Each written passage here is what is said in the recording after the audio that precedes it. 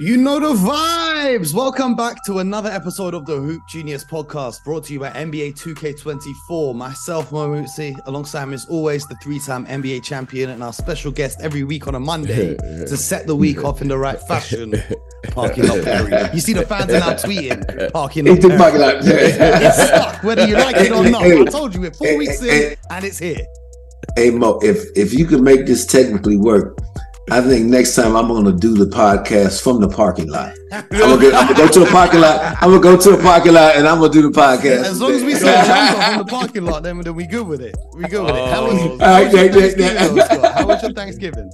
Oh, it was great. Ate too much as always, but had an enjoyable time with the wife and my daughters in town. So, thankful for that. And thankful for you guys, man. Thankful for, the friendship that I'm developing with you, Mo, and thankful for my brother BJ here, that we go way back. There's a lot of memories with that guy. So just really a great day yesterday. We're thankful for you as well. BJ, I got a bone to pick with you.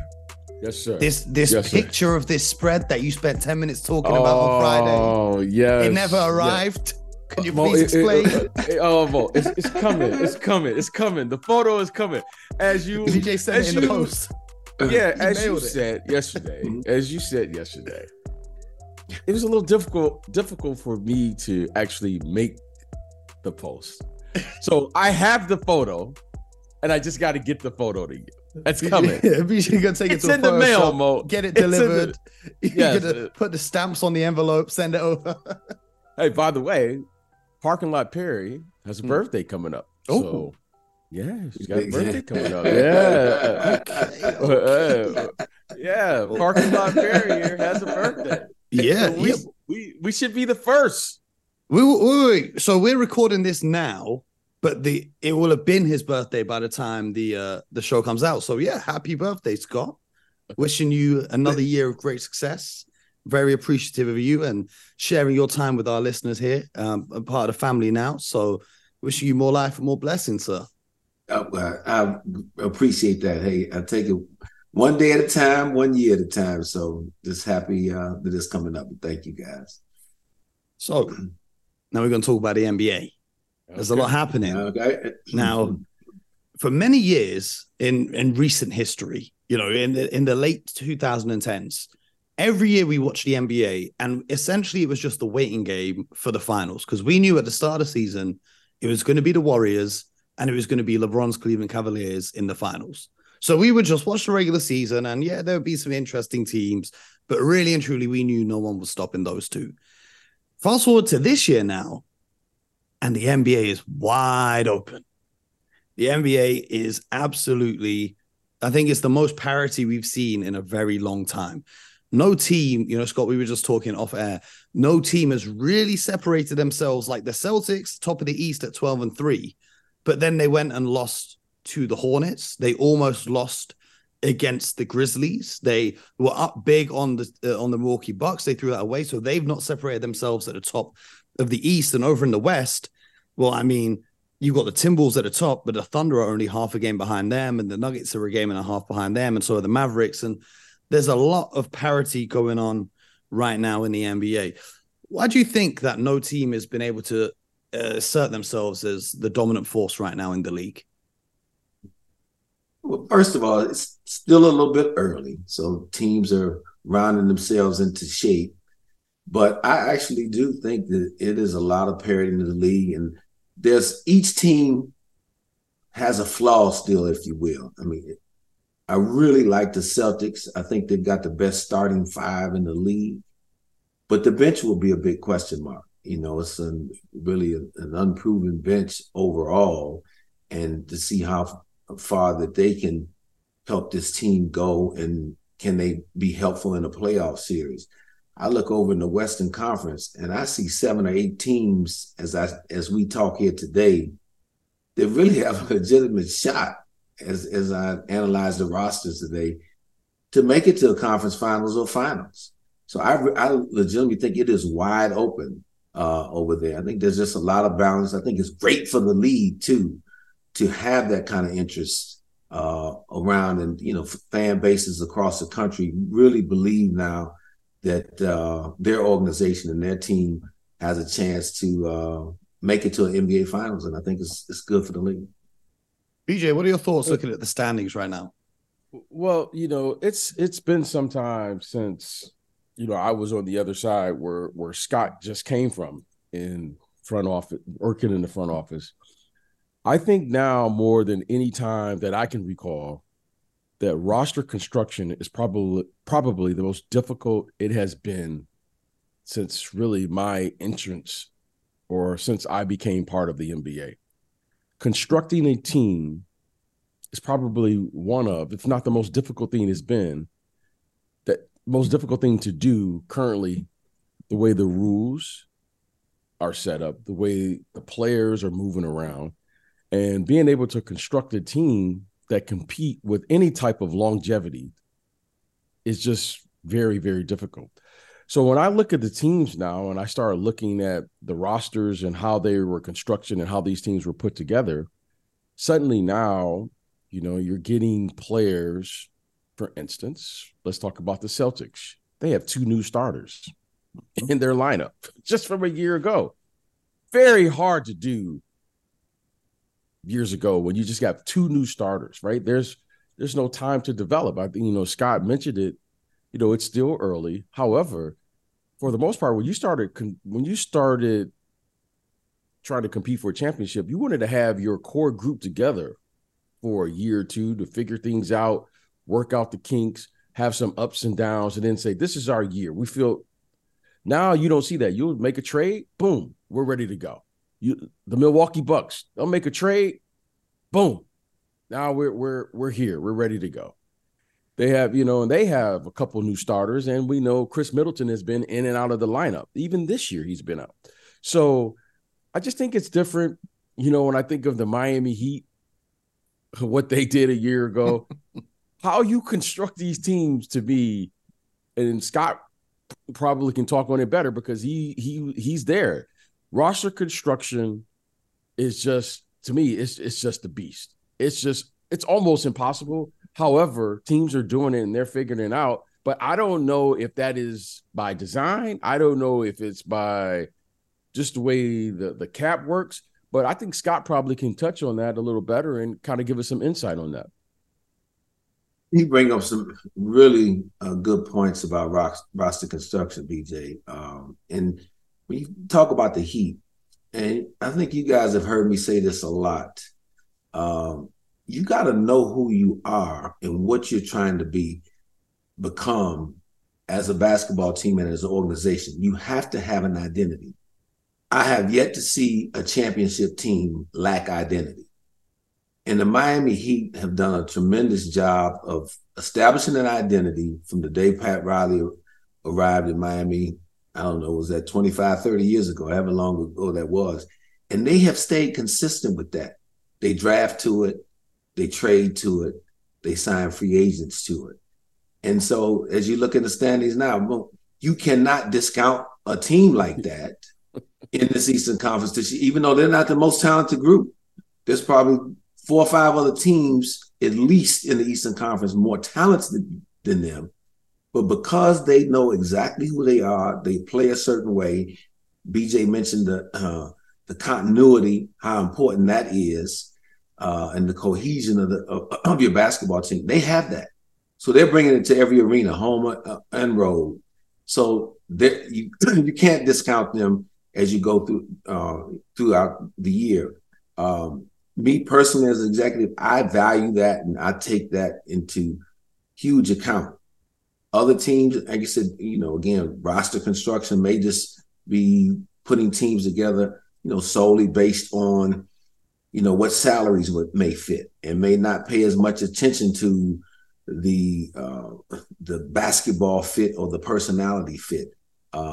There's a number of different ways to do this thing, but I have, in my experience in 23 years, those organizations that do a good job of knowing who they are, establishing an identity, and they never waver from that. And those are the teams that I look for at the very end to finally be standing and eventually holding the Larry O'Brien trophy. So given that there's no clear leaders in either conference right now. And things are pretty much even, if you go on like a 5-game win streak or a 3 or 4 game losing stretch, you can go up or down the standings. Do you think that makes teams more or less likely to make a big move during the course of the season? Because if everything's bunched up and it stays like this for the rest of the year, do you think teams are prepared to roll the dice with their current squads, or do you think teams are looking at it like, oh, well, if we make this move, we can separate ourselves from the pack right now? Well, that's what I would do. If you got to look, because you don't get many chances at this thing to really to win the whole thing. So I would be looking and trying to figure out what is that extra ingredient that our team needs. I'd survey the league and figure out, okay, this team may have an excess of that ingredient or a player that they're willing to move to exchange, and then we have someone that we're willing to move off our roster that we believe is going to help get us over the top. So I would look to, and I think a lot of my peers would look to make a move and be aggressive enough, because you don't know when you're going to be back in that position to try to kind of, like they say, push all your chips to the center of the table and give your organization an opportunity to go and compete for a championship. So I would look for a lot of activity, personally, as I see it. BJ, when you look at the league right now, which teams do you think are best positioned to make a move, like Scott said? Because if you look at like the Celtics, for example, you don't really see them making a big move to their roster because they did a lot in the offseason. They seem pretty content with what they've got. But which teams do you think would be looking at it and saying, okay, maybe we can take another step up during the course of the season? Well, as we're currently discussing here, I was just looking at the standings. And when you look at a team like Boston, like, in order for them, in my opinion, to make a move, a significant move, they're probably going to have to move one of their current starters to make a move that's going to really help them. And you start looking at Milwaukee, I would think probably the same. When you look at the Denver Nuggets, they lost. Think about this, guys. They lost 2 significant players out of their top 8. And Bruce Brown and Jeff Green. Great. So how are they going to make a significant move that's going to help them and kind of separate them to the pack? They're going to still have to rely heavily on Jokic to carry them in the regular season and the postseason. Yeah, with Murray out injured as well. With Murray out. So I think right now you're looking at it. We're probably looking at teams like Orlando, for instance. I think they are positioned right now beautifully. If the season were to end right now and they finish 4th, they have enough pieces because they have, I think Scott was talking about them last week. They have a team now where they're going to have to probably figure out who's the core group, who are they going to figure out financially they're going to commit to, and then they probably can do some things because they have not a couple of young players. They have a lot of young players that are very talented, currently constructed. Now, it's a lot of basketball to play, but I think it would be a team like Orlando, for instance. I think the Knicks probably, with their team currently, where they're constructed, what they're going to do. They have a player there quickly that still, I think, people value in this league. He could be a starter on a lot of teams in the NBA. Yes, I still think there are maybe a piece or two they could move around before they say this is the one where they're gonna, as we talked about here, push their chips all the way into the middle of the table. What do you think they'd be looking at? Because Mitchell Robinson's having like an all defensive season. You've got Jalen Brunson, who's the star of the show now. What do you think they'd be looking for? In terms of fit and position. I think. As you look at the team, right, it's easy to put, I always say it's easy for me to put how I think about it and how I view it. However, sometimes when things work, you got to let it work. Okay. Currently, as constructed, they have a team here that it works. And the one thing I think the Knicks have done a great job with the way they were scouting and, for years, and we're looking at the product now, but however, it takes time to get to a point like this, especially when you start drafting players, right? They drafted They drafted Mitchell Robinson. Okay. They acquired Julius Randle. They drafted RJ Barrett. So this isn't like an accident, right? They put this group together, and all of a sudden now, it must have been a smart guy who put that group together, huh? Yeah. So they put this together, and then all of a sudden now you got to let it play itself out. Now, what does that mean? That means before you can make these assessments, because when you draft a player, it's going to take time to figure out who that player is, who are they going to become, and then say, well, in our current scenario, or even our future scenario, this is who this player is going to be. Right now, you're seeing, just as you alluded to, Mitchell Robinson suddenly now is coming in and he's becoming the player we always thought he could become when he was drafted. Okay, so in my opinion, we talk about developing players and all these things all the time. You draft this kid, and then suddenly when he becomes a defensive player of the year candidate, or we start mentioning him in that regard, well, that's called progress. That's called developing. And then now you just move that player along? No, I don't think so. So you were patient enough to get to this point. He's clearly made progress. Now you got to figure out what it is. I don't think it's time. Quickly is a 6 man of the year candidate, right? Yeah. RJ Barrett. Yes. RJ Barrett. When you look back on that draft, for instance, even though he may not have been the number one pick in that draft, executives have a philosophy. And that philosophy is, if you can draft a player who's going to become who you think he is, that's the right player for you. He may not be the most talented player, but if you knew that player that you drafted is going to become the player that you thought he was going to become, that says a lot about the person, because we always talk about the person here, and then that says a lot about the player. Well, from what I could see from afar, RJ Barrett is going to become who and what we thought RJ Barrett was going to become. From the moment I started watching him before Duke, he is going to be that, and you continuing to see him work on his game. And he's contributing to winning, Mo, right? Because, Mo, you hear me say, who's contributing to winning? So I think right now the Knicks and their players, you can argue that quickly, he ascended to where you're saying, here's a guy that was in the 6 man of the year. RJ Barrett, if you look at the draft, you can make an argument. He might be the best player from that draft. Well, okay. I mean, he's the most available because Zion and John Morant, who got picked before him. Well,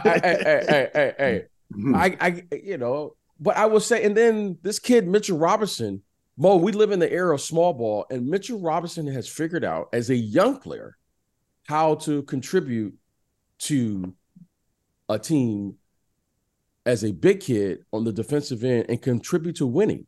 So when I look at this team, I go, okay, I don't know if it's time yet because they haven't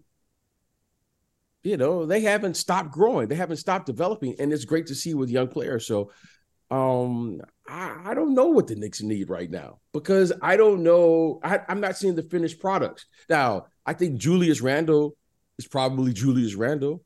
When I say Julius Randle, okay, how do we continue to maintain his contribution here? I don't see him suddenly just being a different player a year or two from today, right? If I just made him into a 3-point shooter, for instance, well, you're taking away his physicality, what he brings. Jalen Brunson, okay, he was like terrific. He was like, how do we maintain that? So, but the other guys have an opportunity to fit into what those two guys are doing who are both playing at an all-star. I think one of them was an all-star, and the other, certainly Jalen Brunson, played like an all-star. So I think right now, when you talk about the Knicks, I think you got to really kind of see before you can push everything to the middle of the table. But that takes patience. And I know patience is not one thing that you have The in New NBA York. fans don't have patience, right? So, I mean, it would be remiss for me to miss the opportunity here to ask Scott, if you were still in that seat, how would you be looking at this? Would you be looking to keep rolling with this current squad, or just in your opinion, would you be looking to bring in another player? As I study the team now, and I've had the ability to be away now for, I don't know, 5-6 months. First thing, there's a lot of depth to this team. That was always, what I liked about the group, what I still like about the group. Very deep basketball team, deep with contributors. As I analyzed the starting group, BJ made all the right points on, Mitchell and Julius and Brunson and RJ Barrett. If the team somehow could acquire, and talked about quickly being, runner-up 6th man of the year and that spark that you need off the bench. If the Knicks have a lot of draft picks available, there's good depth on their team. So if you could take some of that depth, you have an expiring contract with some in Evan Fournier, who they're not playing at all, and package that for a bigger wing player who could potentially become a starter at the small forward. Again, I don't have the name for you right now, but somebody in that 6'8" range who could score the basketball, give you some defensive versatility, and give you the luxury of being able to play RJ Barrett maybe down at the 2-guard position. Now they've got a bigger team. They've got more size in that starting group, top to bottom. And I think that could help a guy like Jalen Brunson, particularly on the defensive end, as you move forward and eventually get to the playoffs. And BJ knows this. Size still does matter in this game. Even though we're in the era of small ball and everybody's enamored with playing small ball. If you can be big at your position, night in and night out, I said, that's what I would like to see for the Knicks. And I think they could make a jump in doing that. Would that take them, to championship level? I don't know. I would make, that type of move and then see what happens, see what I have there and let it marinate a little bit. Well, let me throw a name out who doesn't fit the kind of defensive description, but in terms of a big player who can play at that 3 possession, who I've seen a lot in, fans just talking about trades this week. If the salary matches up with Fournier and Lauri Markkanen, and if you attach a boatload of picks to that deal, how would you feel about something like that? Well, see, I don't know that Lauri Markkanen is a small forward. I know they tried that a little bit in Cleveland, but I think Evan Mobley ended up being more of the small forward, if you will. Like the player a lot, like him an awful lot. And he obviously would be an upgrade in talent in that deal. But in terms of fit, I'm not so sure, Mo, on that. Okay. PJ? Yeah. Well, as you know, Mo, I'm big. I'm big as our listeners listen to us. You got to figure out which position you can defend. Lauri Markkanen is a very skilled, versatile player. Clearly, he is a 7-footer who has offensive skills that will mimic smaller players. And that's what makes him a very, very coveted player in our league by many executives. We recognize that here. We would love to have him. However, when you're constructing a team, everyone talks about, he's positionless players. Well, it's half true, right? If you're positionless on the defensive end, you're going to have a lot of problems because you got to figure out. That's the bar. You're going to have to guard. You got to guard some position. You got to guard some position. Yeah. So, I will have a little pushback to that term, positionless player, because it only refers to one half of it. It's like when I hear people say he's a two-way player. Shouldn't we all be two-way players? But that's another discussion. Lauri Markkanen right now I think would have a hard time defending smaller players. Okay, Jason Tatum and Jaylen Brown are going to pose a lot of problems for a lot of teams once the playoffs begin, because they don't have one big player at their position. They have two, because Jason Tatum is every bit of like 6'9", 6'10". When you see him in person, he is a big player. Jaylen Brown is a physical player. Jimmy Butler is a physical player. You can't just put a 6'3", 6'4" small guard on him. You got to put some size. If Chris Middleton is healthy, another big player. If you play Phoenix, you got KD, you got Devin Booker. You can't just put smaller players. Jamal Murray is a big point guard. Shea Alexander, a big point guard or lead guard. And then we have this kid that's suddenly evolved now, in my opinion, to one of the best players in the league, Anthony Edwards. So to me, when you start looking at these players around the league, one of these players are going to ascend this year with their current team, and you're going to see this player. So I think you got to, like Scott said, you got to be able to defend, or at least match up in the way I look at it on that end of the court. And that means you're going to have a player who can match up, fit into the way they play with their current roster, but more importantly, it will give them the ability to have an advantage, because if Mitchell Robinson is the player that suddenly now where teams are saying, oh, this guy is really, he's making his mark on the defensive end every night, and you add another player that could do that from the perimeter, suddenly now that pushes you just on the defensive end into a category where we know when the playoffs start, the game is going to slow down, is going to get a little bit more physical. Coaches are going to do the following. We're going to get the ball to our best player more times than not, especially after timeouts and key possessions and all that thing. And you better be able to match up with them. So I think with the idea of having those players, that wing player, whether he's a 2 or 3 or however you want to look at it, is going to be critical for any team, because Jason Tatum and Jaylen Brown right now, and all these other players that I just named, one of them is going to bust through here. And you better be able to defend one or both or match up with it, because Jimmy Butler will actually overwhelm you with his physicality if you allow him to. Well, if I was the GM of the Knicks, a player I'd be looking at on the other end of the spectrum from Lauri Markkanen would be OG Anunoby, who's over in Toronto. They haven't come to an extension. He hits free agency this summer. Now, I'm a huge fan of OG. Defensively, one of the best perimeter defenders we've got in the NBA. Offensively, I think he can do more on offense than people realize.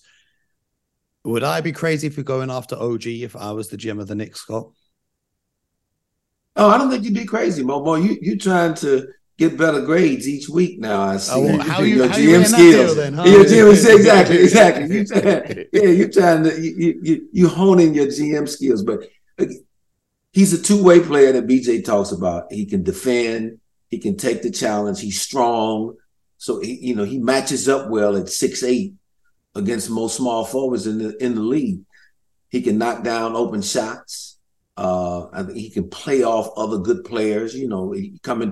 If he were a guy to come to the Knicks, he'd be playing off guys like Randall and Brunson and RJ Barrett. So yeah, I think that's a very good name. I don't want to put him out there like that, but right. if that did come to pass, I could see him as being someone who would fit with that roster.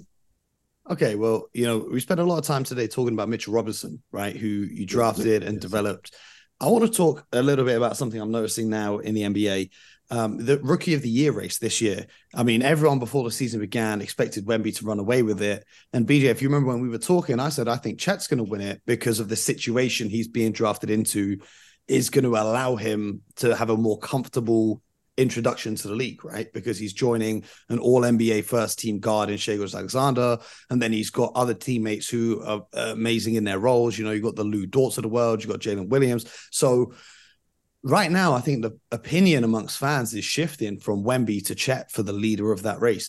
I was just wondering, from your perspectives, how much of a difference to a player's career can be made by where they're drafted to? Because if you're drafted to a team where the fit's not ideal for you and you can't find your role, versus you're drafted to a team where you can come in and contribute right away, X, Y, Z, how big is that impact of the situation to which a player is drafted? Well, I think one of the biggest things now is in sports today is the coverage of the sports, right? And we focus a lot on these things, skill set. This guy is, he may be 7 feet, or in the case, these guys are, bigger than 7 feet. It's bigger than 7-footers, I should say. Suddenly now you start looking at things and people will say, oh, this player is going to be rookie of the year. This player is going to be that. Well, when you start talking about player of the year and what we're currently talking about, there a lot of times, many of these players, it's not when you get drafted, it's where you go. Okay. Not to uncover or pull the curtain back, but let's pull the cover back a little bit. There are a limited amount of players that I've seen in my career, right? I can count them on, I've probably seen more than 5, but I haven't seen more than 10 that are just truly standalone players. It didn't matter where you drop them off at. They were going to be good no matter what. Okay. And that's the thing that, and I'm not being critical of the media, but that's the one thing we don't take into account. Very rarely are you going to just see a player that we said wherever we just take this player and drop him off on Mars, and then that player is going to be good. We drop them off wherever, and they're going to be that. That's a rare occurrence. Now, are we always looking for that player? Absolutely, because we know the power of that player into the organization. Okay, that's a very powerful energy force that you have. It didn't matter where we put Shaq. Shaq was going to be Shaq no matter what. But when is the last time we've seen a player like Shaq? Well, LeBron. Since Shaq. I'm talking about at the position. At the center position. At the center position. Right. Mm-hmm. You could see a perimeter player. When the last time we've seen a player like LeBron? We haven't seen a player like LeBron since LeBron. Okay, those players are unique all into themselves. The thing with the players like Chet and Victor is we have to take in when we're scouting these players, right? Which is another, I don't want to get off on that. These players they're not who they're going to be 2, 3, 4 years from today. Okay. So what does that mean? That means we have to allow them to be who they are. Some may show themselves earlier in the process. However, Victor Wembanyama looks like a player to me that has the ability to be a standalone player. Not to say that Chet won't be, but Victor looks as if he could be that. So when we start saying rookie of the year and all those things, okay, he may be. Why? Because clearly, without question, they're playing 2 different games, even though they're both in the NBA. One is playing with an all-NBA player, okay, and the other is coming into a total rebuild. So as we're evaluating these players, it's not a fair comparison because I know one is playing you very rarely, even more rare than being a great player. Once you draft a big player, the first thing you have to do is you have to match him with an all-star caliber lead guard or point guard. The Spurs have taken a sophomore small forward and put him at the point guard. Okay. So, of course, that bigger player is going to look better playing with a better lead guard who's going to pass him the ball, right? So, example, Shaq played with Penny Hardaway, who was pretty good at that position. The late Kobe Bryant was pretty good at that position. Oh, he went to the Phoenix Suns. He played with Steve Nash. Shaq knew the formula. D-Wade in Miami. Okay. Shaq knew this formula. Shout out to the big fella. Okay. Kareem Abdul-Jabbar. Well, he played with a guy named Oscar Robertson, was pretty good, right? He was pretty good, right, Scott? Oh, yeah, Magic exactly. Johnson, who Magic. Scott and I grew up watching, playing, and coming down to St. Cecilia. See, he was pretty good. So we know the formula, and right now, Chet is benefiting from the formula. But let me assure you of this, ladies and gentlemen. They're going to get a lead guard or someone to pass this kid Wembanyama the ball at some point. There's so many possessions, especially late in games, where you watch the Spurs and they just do not get the ball to him. And so shout out to Chet. Chet is having, in my opinion, this is his first season. I know this is his, last year he missed all of last year. However, he's having a terrific season, and give him that credit. Okay, give him that credit. However, this kid Wembanyama, he's going to play with a guard. If I was a guard right now, I'm trying to run to San Antonio, because you will be able to do things with Chet. I mean, with Wemby. Victor, that you just, it's if you put a lead guard with him, especially a bigger lead guard with him who could see over the top of the defense, I think you're going to have something, a 1-2 combination, because this guy can catch, Wembanyama can catch balls and lobs over the top of anyone. And if you could see him, you will see something special that we probably haven't seen. He's doing it now with no guards. Okay. Mm-hmm. By Greg Popovich has said, we have an experiment going on here right now. Okay. And even with Trey Jones, he looks fantastic when he comes off the bench. Yes. So I just think it's I want to give it time. However, do I think it's going to be interesting? We can look at the stats and da. Yes, it will be. But Chet should be looking better right now, because he's playing with better players currently at the moment.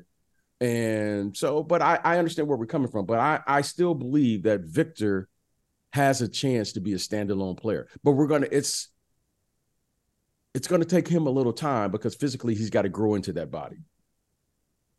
As I listen to BJ, a couple of things I just want to touch on real quick. When you're talking about drafting players and going into the right position, and BJ can relate to this from his side as an agent.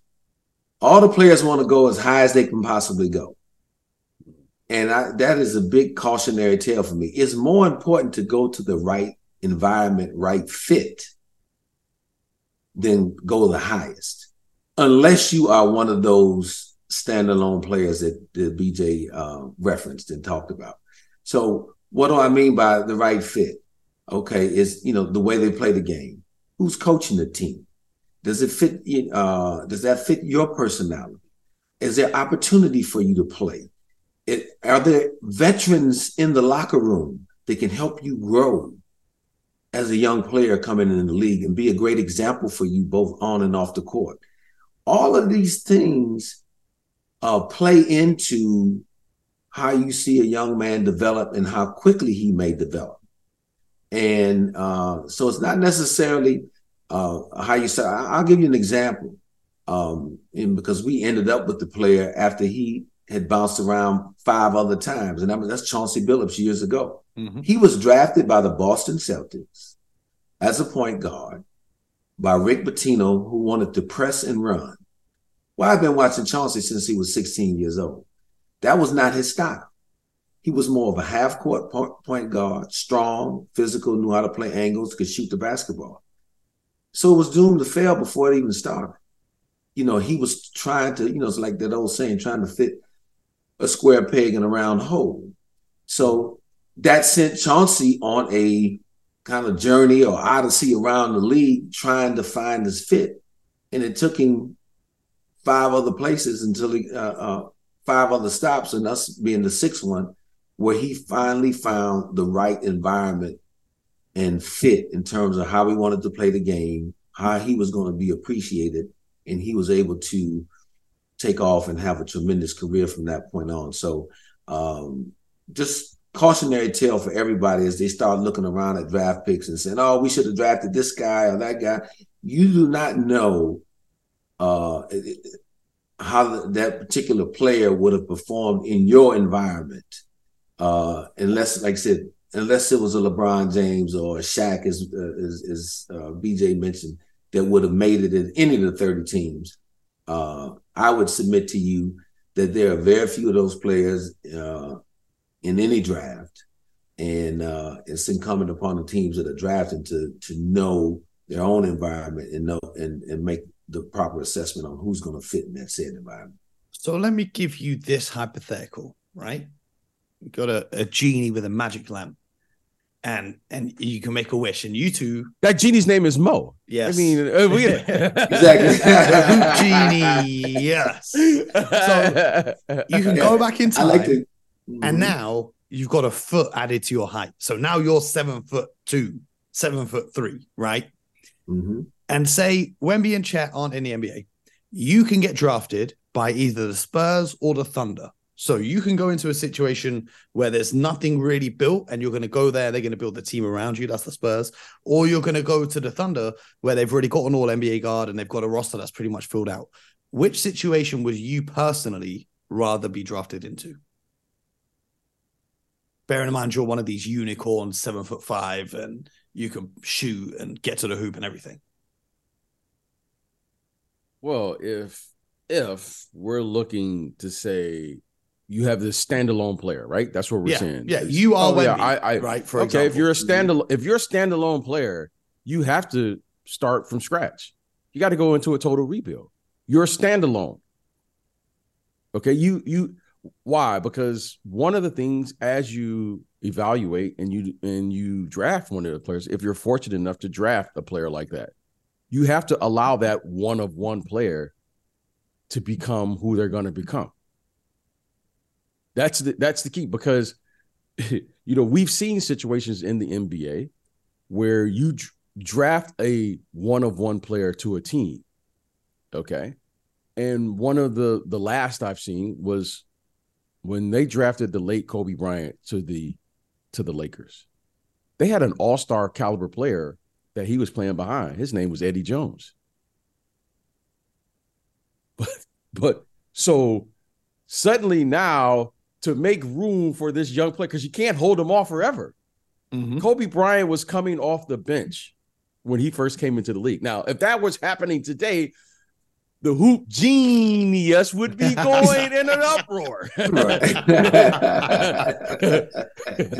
Okay, that's the time. We're in a different time where you used to come into the league and you would there was some bureaucracy here that there was some time that you took. Now we get this player here, and if we determine he's going to be a star, he's starting on day one. So if you draft, or if you're fortunate enough to have the opportunity to draft one of those players, then you have a responsibility to allow that player to get to that point as quickly as possible. So I would prefer to have a clean sheet of paper and said, you know what, let's allow this player to be who they're going to become, right? If we think they're going to be a 30-point scorer, because you got to explore, right? Even though, on the other hand, on the other side of that coin, if you're drafted to a team like OKC, you will have it'll be quicker for you to get playoff experience under your belt. You'll be playing more meaningful games. You'll be playing with better teammates. I will say this, then I'm going to turn it over to Scott. If he's a standalone player, he's going to be a top 5 player in this league. I am the playoffs.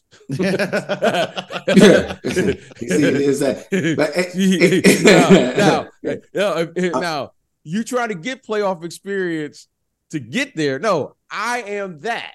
If you have one of those players, Scott, go ahead. Yeah, no, I'm gonna take the opposite side a little bit. I'm gonna jump on your side a little bit, Mo. If I can go to a place right now that is ready and equipped to win, I'm learning how to play that meaningful basketball day one. Not to say that you're not learning that as the standalone guy at a team that's not built to win yet. But I'd like to come in the door fully loaded and say, okay, let's go. And I'm going to be a starter on that team, and I'm going to help enhance this team's ability to win. And I would look to set a standard for myself going into that position that, look, I'm going to be a playoff basketball team throughout my entire career. No matter as people age and go out the door, I'm still going to be here holding it down as that standalone player. And I'm going to, because I've garnered playoff experience right from the top, I feel like I'm going to get me a few titles too. This would be the perfect time. No, I agree with what you're saying. This is a big. We can really. Here's the thing. Exactly. This is what I was about to say. This would be the perfect time for me to even ask about when you guys at the Pistons went and drafted Darko Milicic in that 2003 draft, where you had D Wade and Carmelo Anthony, Chris Bosh, but. You guys at home are going to have to subscribe to the show because we're not getting into that today. Okay? I need to see the subscriber numbers go up if you want to hear about that. We're going to get to my favorite part of the show. It's that time of the week where you guys are going to give me the team or the player that you're focusing in on for the upcoming week, and who's really you're going to be focused in on and see as we get closer to that 25 game mark, where BJ likes to make his actual evaluations for the season. What are you focusing on this week? Scott, you go first. Okay. We touched on a little bit last week when I gave a shout out to Jamal Mosley, the job he was doing in Orlando. But I'm going to continue to focus on the Orlando Magic down the team. They just are coming off a big week, won 3 road games, winning the back-to-back in Chicago now, and then they go home to beat the Toronto Raptors team and beat the defending world champions, Denver Nuggets. And keep their composure down the stretch in that game against Denver. Yes, they did. And so I'm going to just continue to watch, again, their growth and development in those close games to see how their confidence continues to grow. Paolo Banchero, is he a number one option? Or is this a team full of guys that are, 2, 3, which is nothing wrong with that? Are they going to beat you more with the depth, or is he going to be that become that standalone singular force? Yet to be determined. We'll continue to watch his progress. But I've been impressed with what I've seen with them early on. There's a lot of fight on that team. I think they've got a number of competitors, and then also as I watch them, I want to pay attention to what we talked about here earlier. Is there a move to be made by that organization and franchise that will allow them to stay where they're at in the standings right now, which is up in the top? I would love to see them just keep rolling with this young group, because if you bring in a big name player, you're taking the ball away and you're taking shots away from Paolo and Franz and these other guys. And for me, the biggest thing about the Magic is the defense right now. I wouldn't want to bring in because I think I mentioned on the show thinking about Zach LaVine in Orlando, but the defense right now is what I'm loving, especially with Jalen Suggs leading the line on that and the intensity he's playing with. Mm-hmm. I think if you're going to bring in someone, they've got to be a defensive minded player as well. And you make a valid point. I can definitely see them, like you said, seeing how far that the current group can go, and then make that adjustment in the off season. But it'll just be interesting to see, as that could change, over the next 20 games. So excited to watch them. Happy for those guys down there. I think they're doing a terrific job to this point. Well, we're recording this just before they take on my Boston Celtics. So we're going to see the true test of the... And that's in Orlando. That's in Orlando. Right? That's the top 2 teams in the Eastern Conference. So it's going to be a great game. And it's on in the early evening here in the UK. So it's great times all around. BJ, which team are you looking at, or which player are you looking at this week? Well, I have to go back to my roots. And I'm going back to my Chicago Bulls. I'm a little concerned about my bullies.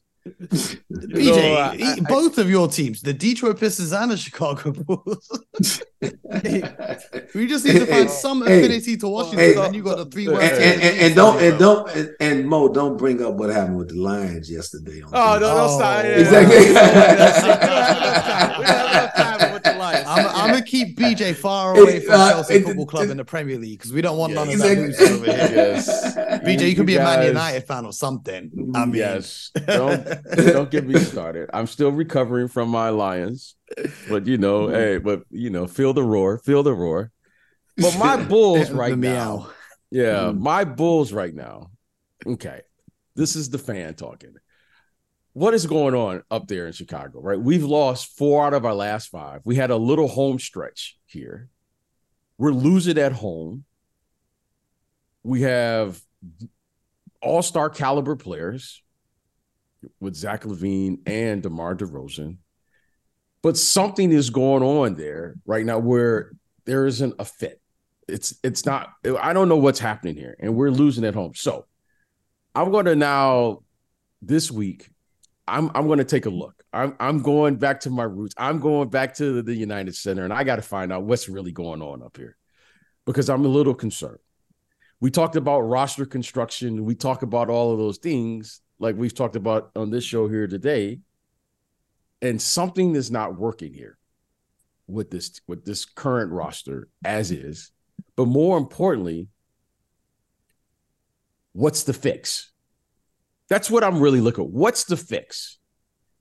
Because if what's being reported is true, and let's say Zach LaVine and the Bulls front office, as reported, that to me is going to be a very critical decision that's going to be made up there in Chicago because it's going to trigger whether this is a full-out rebuild. It has to be though, because the conversation is: do we trade Zach LaVine and bring in a player who's going to help us? There's no one, in my opinion, that you're trading Zach LaVine for that's going to come in and take this team from being the 3rd worst team in the Eastern Conference right now to actually contending in the Eastern. There's no way you're trading Zach LaVine for a player like that because the only players that could come in and do that are LeBron and Luka and Giannis and Jokic. They're not being traded for Zach LaVine. So realistically, you got to trade Zach LaVine. You got to trade DeRozan. You got to trade Vucevic. You got to trade Caruso and start from scratch because otherwise you're going to bring someone in and maybe make the play in. Maybe. Well, are you the 6-time champion Chicago Bulls happy with the play? And Mo, that's why you and I, and now we're joined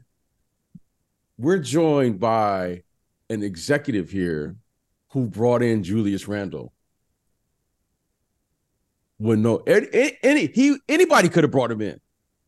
So we know it's possible. We may not see it. It may not be obvious to us. However, there's always a player in the draft, as Scott knows. There's always someone out there. There is, PJ. Let me tell you this. And hold on, and I'll say this, and then I'll throw it to you. The Miami Heat, every single year for the last 20 years, have showed us you don't even have to draft that player. That player is probably just walking around, and the Miami Heat gets them, and suddenly they become like. I mean, last year in the playoffs, what the Miami Heat showed us, these players weren't even drafted, and they are performing. So there's always a player. I would love to say what you're saying, Mo, is true. However, some of these executives like Scott and others, these guys have an eye for this, and they really understand what we talk about here. Culture. And No, I hear what you're saying. Three and D players. I hear what you're saying. Okay, but here's the thing. Can I add one point to that? When we talk about, you just got to blow it up. Is basically what you're saying, Mo. You blow it up and start over again. There's a thing I say. When you do that, you're institutionalizing losing. You're saying, we're not good enough. We're going to bottom out. But they're losing already. I get it. No, I get it. I'm just offering this as a counterpoint. Yeah. I'm not saying that.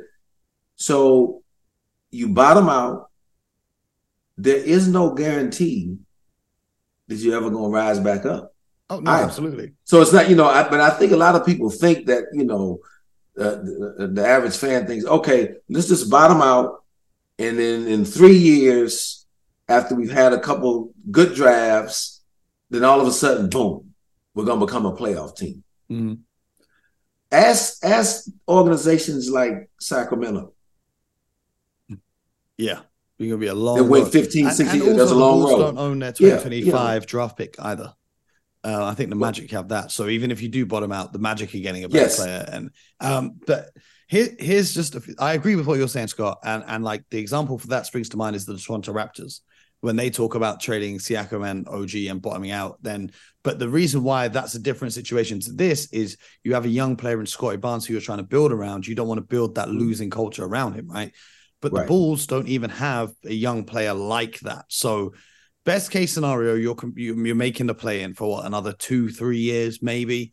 And then DeRozan's going to retire, and then Vucevic is going to be even older, and his defense is going to be even worse. And then, the reason why, BJ, I wanted to jump in there is you're saying there's players like Julius Randle, there's players like the ones on the Miami Heat last season who got to the final. But here's the thing about it. There are players like Julius Randle who are in the league and people aren't maybe taking the right chance on them. And then Scott took the chance on him in New York and we saw great results.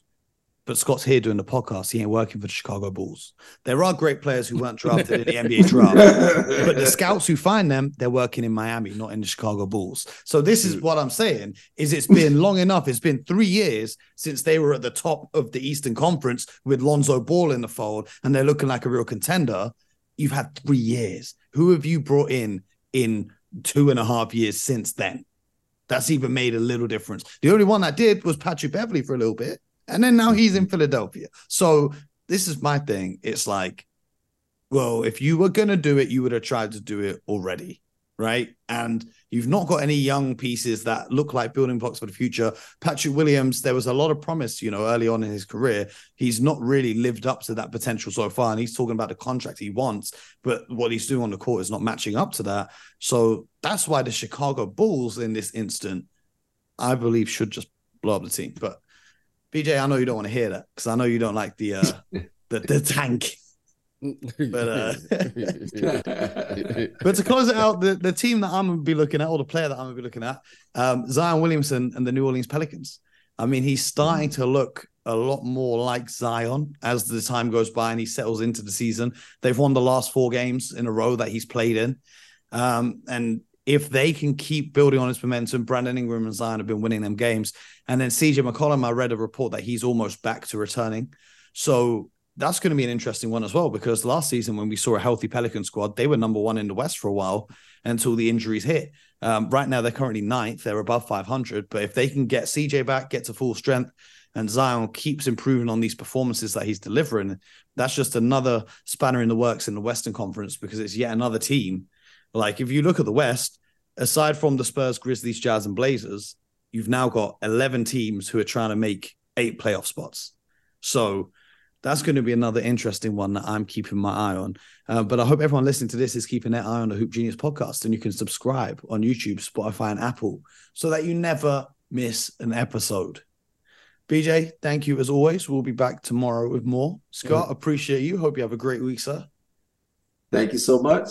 Look forward to seeing you next week. That's right. Yes. That's and, right. Mo, that was a good pick. Scott and I, we have a personal down there in New Orleans. We have a personal, I think, good friend of ours and Coach Willie Green down there that we want to see well. So we're rooting for the New Orleans Pelicans at all costs. And so that's great. Good choice by you. We're rooting for Coach Green. He has a healthy roster. I think I even saw, what's the guy that does the sneaky defense stuff down there? I saw him back the other night. Alvarado. Yeah, Alvarado is back. So, yes. Yeah. So Alvarado is back. Hopefully CJ gets back. But I think you're right with Zion and those guys. It's good to see those guys. And more importantly, just it seems it's amazing to think how quickly things turn. Just 2 or 3 years ago, they were battling the Phoenix Suns in a playoff series. I think eventually they ended up going to the finals that year. And another player without Zion. Without Zion. But another player people are forgetting about is Trey Murphy is out for the season, I believe. He's out too. Is he out for the season? I think he's scheduled to come back at sometime in early December is what I sometime in December. When he gets back, I think he's a very underrated player in this league. So we could be seeing something special in New Orleans. And I know you guys are gonna be rooting for them as the Detroit of the West, seeing as Exactly. seeing as that's the only Detroit connection that's getting any wins in the NBA right now. That's a low shot, bro. That's a low shot. Man. I'll see you guys next week. BJ, I'll see you tomorrow for another episode. We're here all week long, the Hoop Genius podcast. Make sure you subscribe and most importantly, get buckets.